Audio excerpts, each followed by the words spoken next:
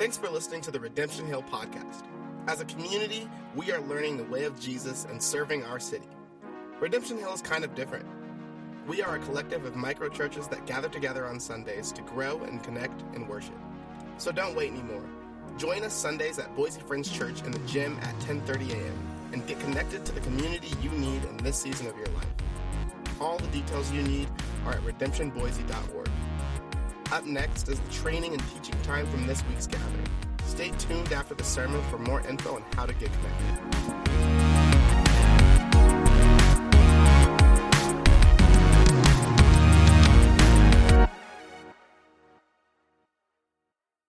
All right, we are in Ephesians 4.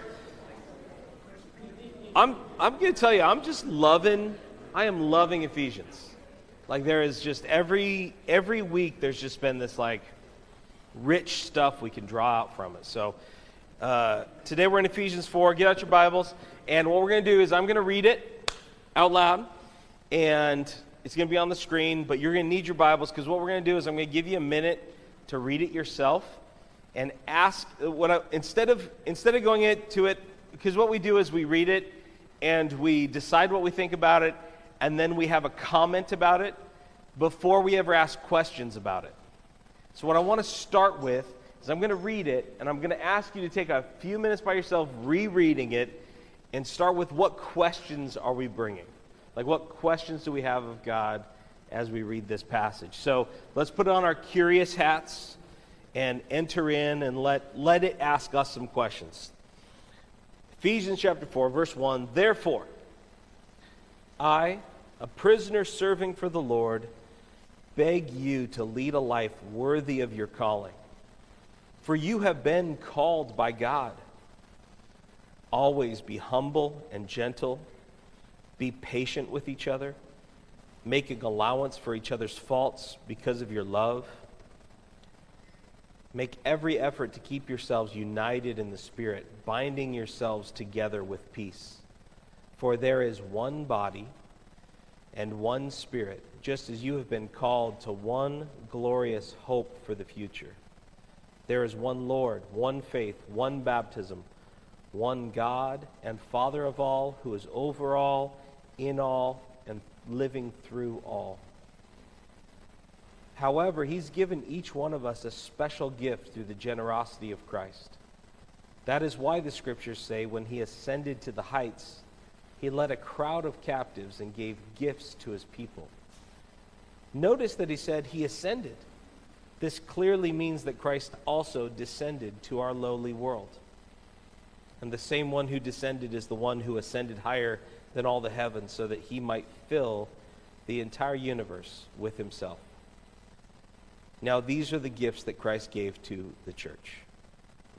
The apostles, the prophets, the evangelists, and the pastors, and the teachers. Their responsibility is to equip God's people to do his work and build up the church, the body of Christ. And this will continue until we all come to such unity in our faith and knowledge of God's Son that we will be mature in the Lord, measuring up to the full and complete standard of Christ. And then we will no longer be immature like children. We won't be tossed and blown about by every wind of new teaching. We will not be influenced when people try to trick us with lies so clever that they sound like the truth. Instead, we will speak the truth in love, growing in every way more and more like Christ, who is the head of his body, the church.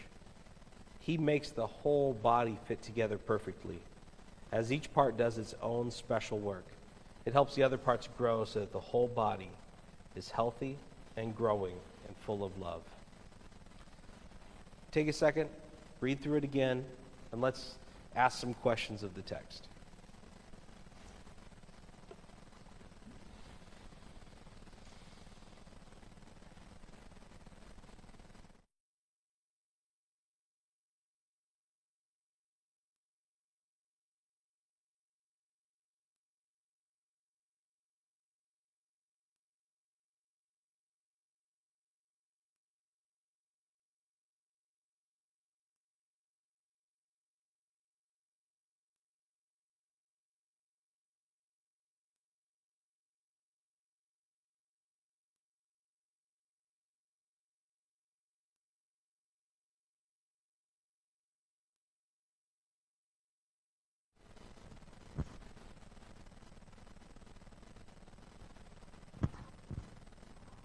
All right, that's a little bit of time. You can keep thinking while other people are sharing, but I'd love to just hear your questions. And if you're somebody who shares a lot, maybe don't share always. If you're somebody who doesn't want to share, maybe it's the day today to jump on in. So who's got a question that they had while they were reading the text? Yeah. Here, let's use the mic so that people online can hear. So I just wonder why Paul starts it out by saying that he's a prisoner. What does his being a prisoner have to do with unity in the church? Excellent. All right. Who's next? This is the work. This is how we approach the text, is by asking questions. Joe. He mentions a calling a couple times, and I'm wondering what he means by that. Yes. What does it mean to be called?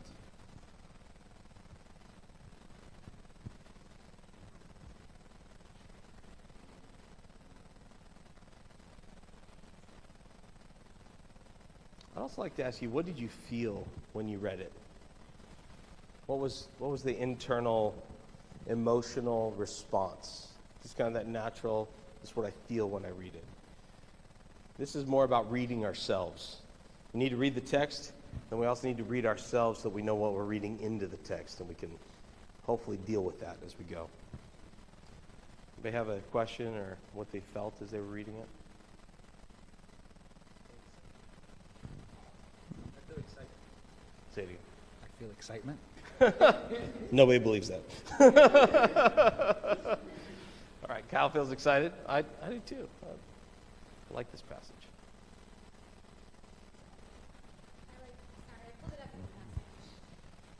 We allow the message. Okay, good. I pulled it up in the message, and I liked where he said, "Well, I'm locked up here, a prisoner for the master. I want you to get out there and walk. Better yet, run!" And I love that. On the road, God called you to travel. I don't want any of you sitting around on your hands. And I love that. Like, what a call. Yeah, the calling isn't to sit as students. The call is to take up what you've been given. Yeah.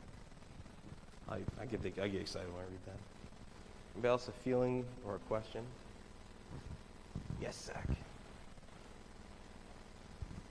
I was wondering whether somebody else has seen it. To me, it almost sounds like You could say it sounds contradictory. That's contradictory in the sense that he ascended on high and took captives and gave gifts. Captives and gifting seems contradictory to me. I don't know. Yeah, that's a weird bit, man. It's a weird little bit. Any other questions or feelings we want to jump into? We'll have some more time to. We're going to have a little time to speak back at the end. So as we're going throughout, I want you to pay attention to what you hear from the Father, what you're sensing from the Word, and we're going to share it at the end. All right, well, let's jump in. Verse 1, "Therefore I, a prisoner for serving the Lord." I like that Paul starts with, "I'm a prisoner for serving the Lord." He's not just a prisoner. He's not just some lowlife that ended up in prison for murder or stealing or fraud or whatever. He's in prison, particularly in Rome, because he had been taken captive in Jerusalem for speaking out for the way of Jesus. And the Jewish authorities had handed him over to the Romans because they were saying that he was a blasphemer, was inciting the people and creating a stir in Jerusalem. So he gets sent off, and he appeals to Caesar. That's his right as a Roman citizen. His father was a Roman citizen. He was granted Roman citizenship. So he is in Rome, in prison, and he's writing this letter. And so we have to start with, this guy has moral authority. Not only does he have authority because God has used his words as the backbone of understanding the way of Jesus in the church and in the life of the church for the last 2,000 years, but he had moral authority in the first century to say, this is all I do, man. It's like he's saying, I'm an expert in giving up everything for the way of Jesus. And so when we read this calling, it's not from some milquetoast guy sitting on a couch, like writing out a Facebook tweet about sacrifice. Okay, this is a guy who knows what it means to dive in. And then this next line should feel exciting and nerve-wracking. I, and then the dependent clause, prisoner for serving the Lord. I beg you to lead a life worthy of your calling. For you have been called by God. Now, this word called in our language is not, it doesn't have the same root system that they did in Greek. So, kaleo is the word that's used here.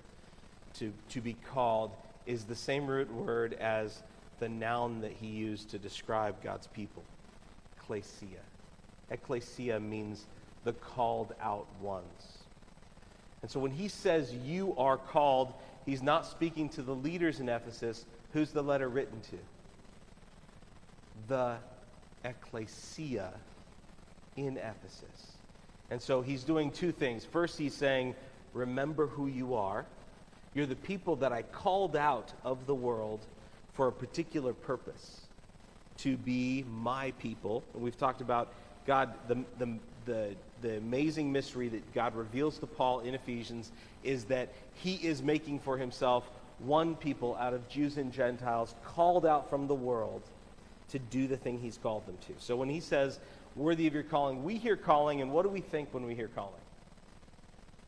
Joe, what did you think when you heard it? Missionary. Yeah, we think people have special roles and they have this special calling. And the people who do things like I do and like Joe does as full-time people who lead Christian organizations, we have special kinds of calling. And so when we hear the word called, that's what we think. We think that he's talking to pastors and to leaders, but who's he talking to? The people. The ecclesia in Asia Minor. This isn't to a special elite group of people. He's saying, you have been called. That is that's our name. Church is this weird word that we kind of borrowed from Old Germanic that means like house. Ecclesia means the called out ones. It's our identity. And so when you say it means missionary, it actually kind of does mean missionary. It means people who are called to be a part of a mission, but it's not special people, it's God's people. Anybody who's a part of his family is called into the mission. And then this is where he goes, always be humble and gentle. Be patient with each other, making allowance for each other's faults because of your love. That feels so out of place with where this is going to go, but I think it's the center of this passage. Is that God's people are not marked by power. They're not marked by strength. They're marked by weakness, and they're marked by humility.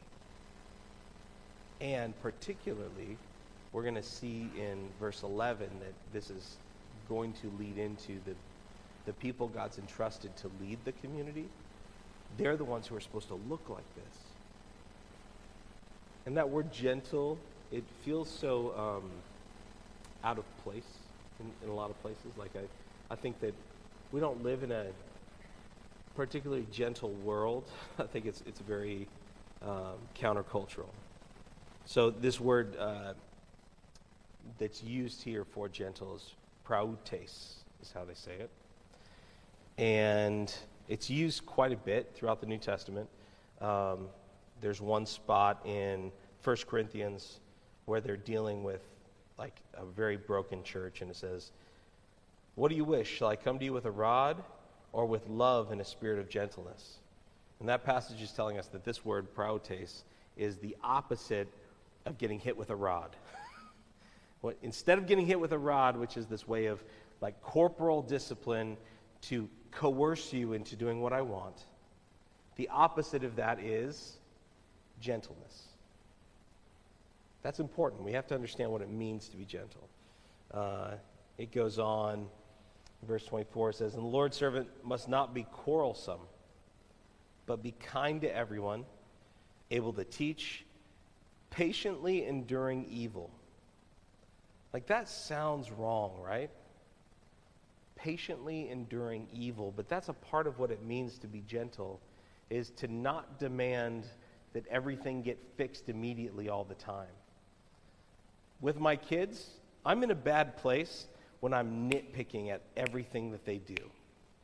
I know that I'm not being gentle and kind to my kids when I'm just sitting there and the way that Ike is breathing on me, I need to correct because it's driving me nuts. You know what I'm talking about? Or the way that I wake up to him asking me 14 questions about Miles Morales before 6 a.m. Like, I have this immediate need to correct and to deal with him. The problem is this world is full of evil. And if you feel the need to constantly correct all the evil in the world, what does that make you? Very busy. It makes you very busy, but it's about you. It's not about the world. Like you want evil to be gone because it annoys you. You want evil to be gone because it makes you struggle, rather than caring about, and this is the way God approaches it, evil is always embodied in people. Did you realize that? Like, evil is done by humanity to humanity. And so what God does to get us to not be evil is he patiently walks alongside of us and invites us to walk with him. And that feels so dumb. I'm like, God, there has to be better ways of dealing with the evil in this world. But what Jesus is saying, what Paul is saying, is that this is the way of the kingdom. It goes on correcting his opponents with gentleness, prautes, correcting opponents with gentleness. Who here likes to lay the smack down on their opponents rather than correcting them? Yeah, that's what Facebook was made for, was to slam down our opponents with truth, right? No, but correcting our opponents with gentleness. This is what it says, God may perhaps grant them repentance leading to knowledge of truth. That feels wrong in every way to my human soul. It doesn't make sense to me. But this is what it's like to be gentle in the way that Paul is calling us to. If you find that you're quarrelsome, arrogant, or like a bully, then you have a place in your life that's not formed yet in the way of Jesus. And that's not something to wear as a badge of honor. That's something to start working on, to give Christ access to. And Paul is saying that's what it looks like to be God's people. Verse 3, he says, make every effort to keep yourselves united in the Spirit, binding yourselves together with peace. And I think this is deeply tied to the humility and gentleness we see in verse 2, that the way that we get to unity and peace is through gentleness and through humility. What a word for today. Binding ourselves together with peace. This week has been absurd because of Ukraine, and it's hard to not just feel this deep sadness for really, it's been a generation since we've had a war between two countries. It's been one of the longest periods of regional and super regional peace in the history of humankind. And as we're dealing with that, it's like this perfect contrast to the kingdom. Like, war making itself is antichrist. And I think it's easy to see because war is destruction. How long does it take to build a great city like Kyiv?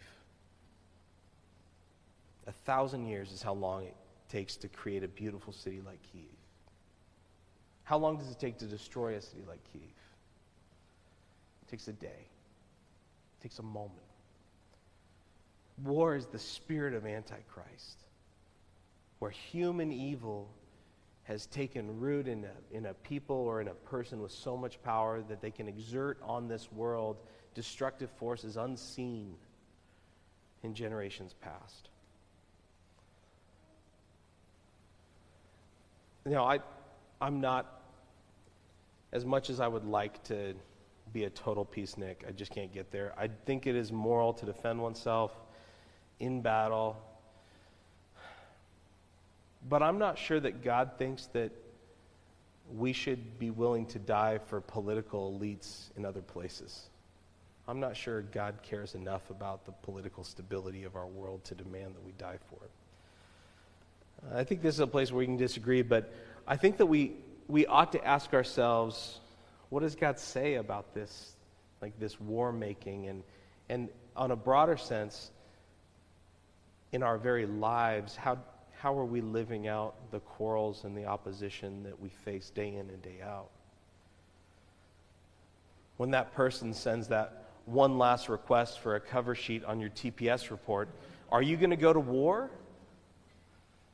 When that person sends that passive-aggressive email again or screws up again, are you going to go to war with them? Have they become your enemy? That sort of war-making in our little friendships and lives is also antichrist, because it's a destructive force in our workplaces and in our families. And so anytime you feel yourselves gearing up for personal war, to avenge, to get justice, to take back what's ours, that's a moment to take a beat when your son is breathing in a way that just makes you need to deal with him. Ask the Father if it's his plan to do that correction, if it's his plan for you to make war on that person, or if it's you satisfying the emotional needs that you have. If your actions in that way aren't going to look like Jesus, then it's time to stop, be an apprentice of Jesus, watch what he does, and do what he does, which is this: Jesus took the cost of other people's war-making so that they could become his friends rather than his enemies. There's a deep cost to it that I think that most of us aren't willing to enter into. But Paul is saying, I'm in prison to make peace with my enemies. I'm willing to give up my freedom so that others may be found right with the Father. So I think he knows what he's talking about when he talks about this. For there is one body and one Spirit, verse 4. Just as you've been called to one glorious hope in the future, there's one Lord, one faith, one baptism, one God and Father of all, who is over all and in all and living through all. Okay? So we've talked about this. The unity that Paul is bringing, Jew and Gentile, is not bifurcated anymore. It's unity, but it's not unity in a thin sense. It's unity in that Christ is Lord over all. Therefore, we're a part of the same family. We're a part of the same kingdom. You belong not because of the unity that we create, but we belong because we're deeply connected with the Father by the Spirit. That's where our unity comes from. Verse 7. However, he's given each one of us a special gift through the generosity of Christ. Now, when we read this passage, what's your initial thought? Like, what do you think the special gift is? We don't find out until verse 11, but when we just read that, what is it? What do you think?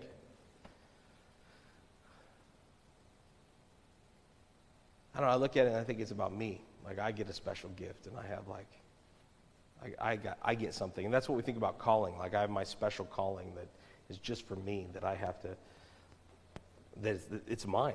It's something I possess. We think that these gifts are something we possess, but let's wait, let's move forward. Verse 8, that's why the scriptures say, when he ascended to the heights, he led a crowd of captives and gave gifts to his people. And then Paul even thinks he needs to explain it because it's weird. He says, notice, he's quoting from Psalm 68, and he says, notice that it says he ascended. This clearly means that Christ also descended to our lowly world. Now that's like weird. That's weird. But what Paul is saying is that this passage from Psalm 68, you ascended on high, leading a host of captives in your train, and receiving gifts among men, even among the rebellious, that the Lord God may dwell there. What he's saying is that he's talking about incarnation. He's not trying to get at Christ's exaltation. He's saying, yes, Jesus has been exalted to this place of glory where in his resurrection he was seated on the right hand of the Father, and all things will be brought under his feet and under his rule. But he's saying, but if he ascended, then that means that he also descended, and that he made his home with us. He embodied it. And there's this weird aside that's supposed to be a nod to incarnation. And here's what he's trying to get at. That just like Jesus came down and embodied the kingdom here, We are meant to be that ongoing incarnation of Christ's presence in the world. We've seen it throughout Ephesians that the Spirit that's in us is the one that's unifying us. The Spirit within us is the one that's empowering us. The Spirit within us is the one that will get us where God wants to take us. The Spirit within us is God's descending into this world. We are an expression of the incarnation.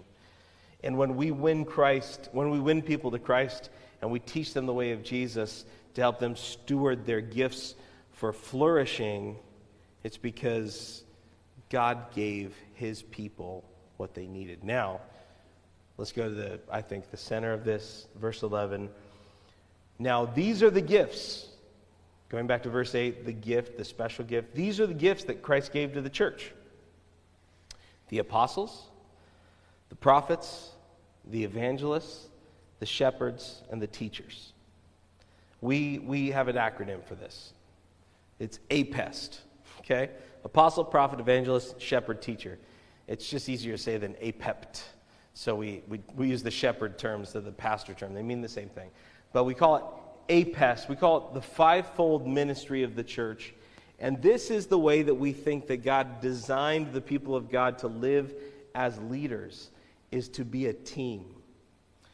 God gave the church these 5 groups of people to lead alongside his Spirit over the community. So let's kind of tear it apart. What is the apostles? Well, the apostles is not, like, we think of it as a special word that means like a bishop. That's the way that our English has translated it. This is a transliteration of a Greek word, apostolos, which means missionary. It means sent ones. So when we read apostle, we think sent ones, and this is really this is one of my giftings is I'm an apostle, which means I'm an initiator. Just like Paul, I have been sent out as a starter. That's what God has particularly gifted me for. That's what an apostle is someone who starts things, that entrepreneur, the leader who's kind of in the front like of a new initiative. That's an apostle. What is a prophet? A prophet is somebody who listens to the Father. They're good at hearing the Father's voice and speaking humbly to the community as they hear from the Father. Now, prophets are incredibly important in the church, and they're also incredibly difficult for people like me, because I want to go and create things, and they want to sit around and listen to the Father. And I need them, and they need me. And that's like a part of how God leads together, is we have these different parts of the Spirit of God that he's put inside of us. Evangelists. This just means the ones who spread the good news. These are kind of natural evangelists, are people who are enthusiasts. They can't help but tell people about Jesus. They can't help but get people excited to show up. This is something that is kind of a secondary gift for me, where I love helping people connect and show up and be a part of something. I think Joe has a very natural evangelist gift. He shows up and he gets people involved. I've got a buddy, John, who every coffee shop in town I drive around, and he's just sitting there sharing his faith with somebody. Like, it's just like everywhere I go, John Strain is there sharing his faith. That's just what he does. And he's a natural leader. And the church needs those guys to be a part of the table, because when we're sitting and making decisions about what's next for the church, they're always asking, well, what about the people who aren't here yet? What about the people in the world who haven't yet followed Jesus? And they're concerned about what's happening out there. The pastors, shepherds, are the ones who, these are the good ones. These are the ones that a community needs to care for the people. The ones that God's brought in, the 99 who are in the sheep pen, the shepherds are asking, how can we keep them well fed? How can we help them grow? How can we help them feel safe? Like, shepherds care about those things. Now, I don't care about any of those things. I'm not a very good shepherd pastor. That's not like my natural gifting. So I need guys around me, I need gals around me who have that natural kind of shepherding pastor gift, who's going to say, hey, there's somebody hurting in our community. Hey, there's somebody falling behind. Hey, there's somebody who hasn't yet connected yet. And a shepherd role is that somebody who's going to do those things. A teacher is somebody who loves helping other people understand things. Someone who gets up in the morning sees something or thinks something and then says, I've got to help somebody else understand this because it's so important. They're naturally, they're guardians of truth. That's what teachers' roles are. And this is actually not one of the gifts God's given me. I like using teaching to move people, to help them move forward in there, but I don't think about how to help you think about things right. That's not, you could tell by how bad I am at preaching and by how bad I am at creating metaphors that you can understand. This isn't my natural gifting, and that's why we have probably 15 or 20 other people who are going to preach in the next year or two, because I want to engage and help you find those people. So these are the gifts. This is the special gift that Jesus descended, released the captives, and gave special gifts to the people. So he descended, in his death, released the captives from their slavery to sin and their slavery to darkness. And then he gave these gifts. Now, particularly, he gave these gifts in the Holy Spirit's presence. And what Alan Hirsch says is that he calls this apostolic genius, where when the Holy Spirit comes inside of you as a part of the regeneration when you're saved, when the Holy Spirit enters inside of you, he puts inside of you all the DNA of all 5 of those, because it's God's Holy Spirit. Jesus himself was the ultimate apostle. He came and built a movement that has shaped the world. He's the ultimate prophet. He spoke truth and heard from the Father and did a great job at understanding what the Father wanted. He was an evangelist. He went about proclaiming the kingdom, and people were drawn to him because he was caring for the lost sheep of Israel. He was the ultimate pastor. He saw himself as the good shepherd. People were drawn to him because he saw their hurt and their pain. And he was the ultimate teacher, in that he would see somebody and listen to the Father and give them the word that they needed for their spiritual walks. And when Christ put the Holy Spirit inside of us, he embedded into us the DNA of the kingdom. Just like every cell of your body has all the DNA to create your entire body. I don't know if you know that. I know very little about biology, but I do know that. Every strand of DNA in your entire body has the entire instruction kit for your entire existence. They come from our bones, create these stem cells that are malleable, and then they get deployed to become cells in your body, replicating themselves as different parts. Kidneys, spleens, bones, skin. It's the same thing with God's kingdom, where he put inside of you the Holy Spirit. And when we grow in our walk with Christ, what you'll find is there's some natural gift God's given you, maybe a secondary one that's prevalent, and then as you grow in the way of Jesus, all 5 of these things come to life.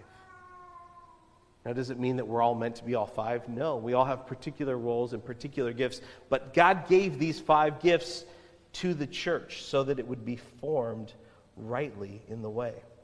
And then it says this in verse 12. Their responsibility is to equip God's people to do his work and to build up the church, the body of Christ. We're not going to get through everything today. Sorry, just too good of stuff. So let's end here. Their responsibility is to equip God's people to do his work, to build up the church, the body of Christ. Now, when you read this, does it say their job is to run a nonprofit organization that has great programming for families?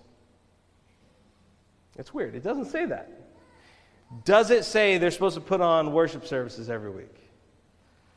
No, it doesn't say that. Does it say that they're supposed to be the ones who organize everything and serve the whole church? No. What it says is that God entrusted the apostle, prophet, evangelist, shepherd, and teacher as a gift to the church, and their job is to equip God's people, literally to hand them the tools. That's what equip means, is literally to hand tools to someone. Equip God's people to do his work and to build up the church, the body of Christ. Now that build-up word, I think we imagine it like scaffolding, like we prop them up. But what that is, that word itself is a reference to bodybuilding, to literal strengthening and training. And so the job of the leaders of our community is to build you up to do the work, to equip God's people to do his work to build up the church, the body of Christ. And that's why we are trying to shift our model away from you come and consume Sunday mornings and then go and have a nice week and try to be a good person. That's not what we're trying to do here. What we're trying to do is help all of us understand verse 1, that you have been called by God. That his people, the body of Christ, have been called by God, and all of us have work to do. And God gave some, these apostles, prophets, evangelists, shepherds, and teachers, to build you up, to grow you up into your faith. And then hopefully you leave the nest and you go create these micro churches, these expressions of God's kingdom in our neighborhoods. And what we like to see is that in your micro church, we want to help you kind of discover which of those APES gifts you've been given. Where do you fit? What's your best contribution? And how can we utilize that APES team in your micro church to grow that community, to help you build your kids and young adults and your families in the way of Jesus? Because that's how the kingdom of God moves forward, is by the Holy Spirit coming to life inside of us. So in a second, the band can come up.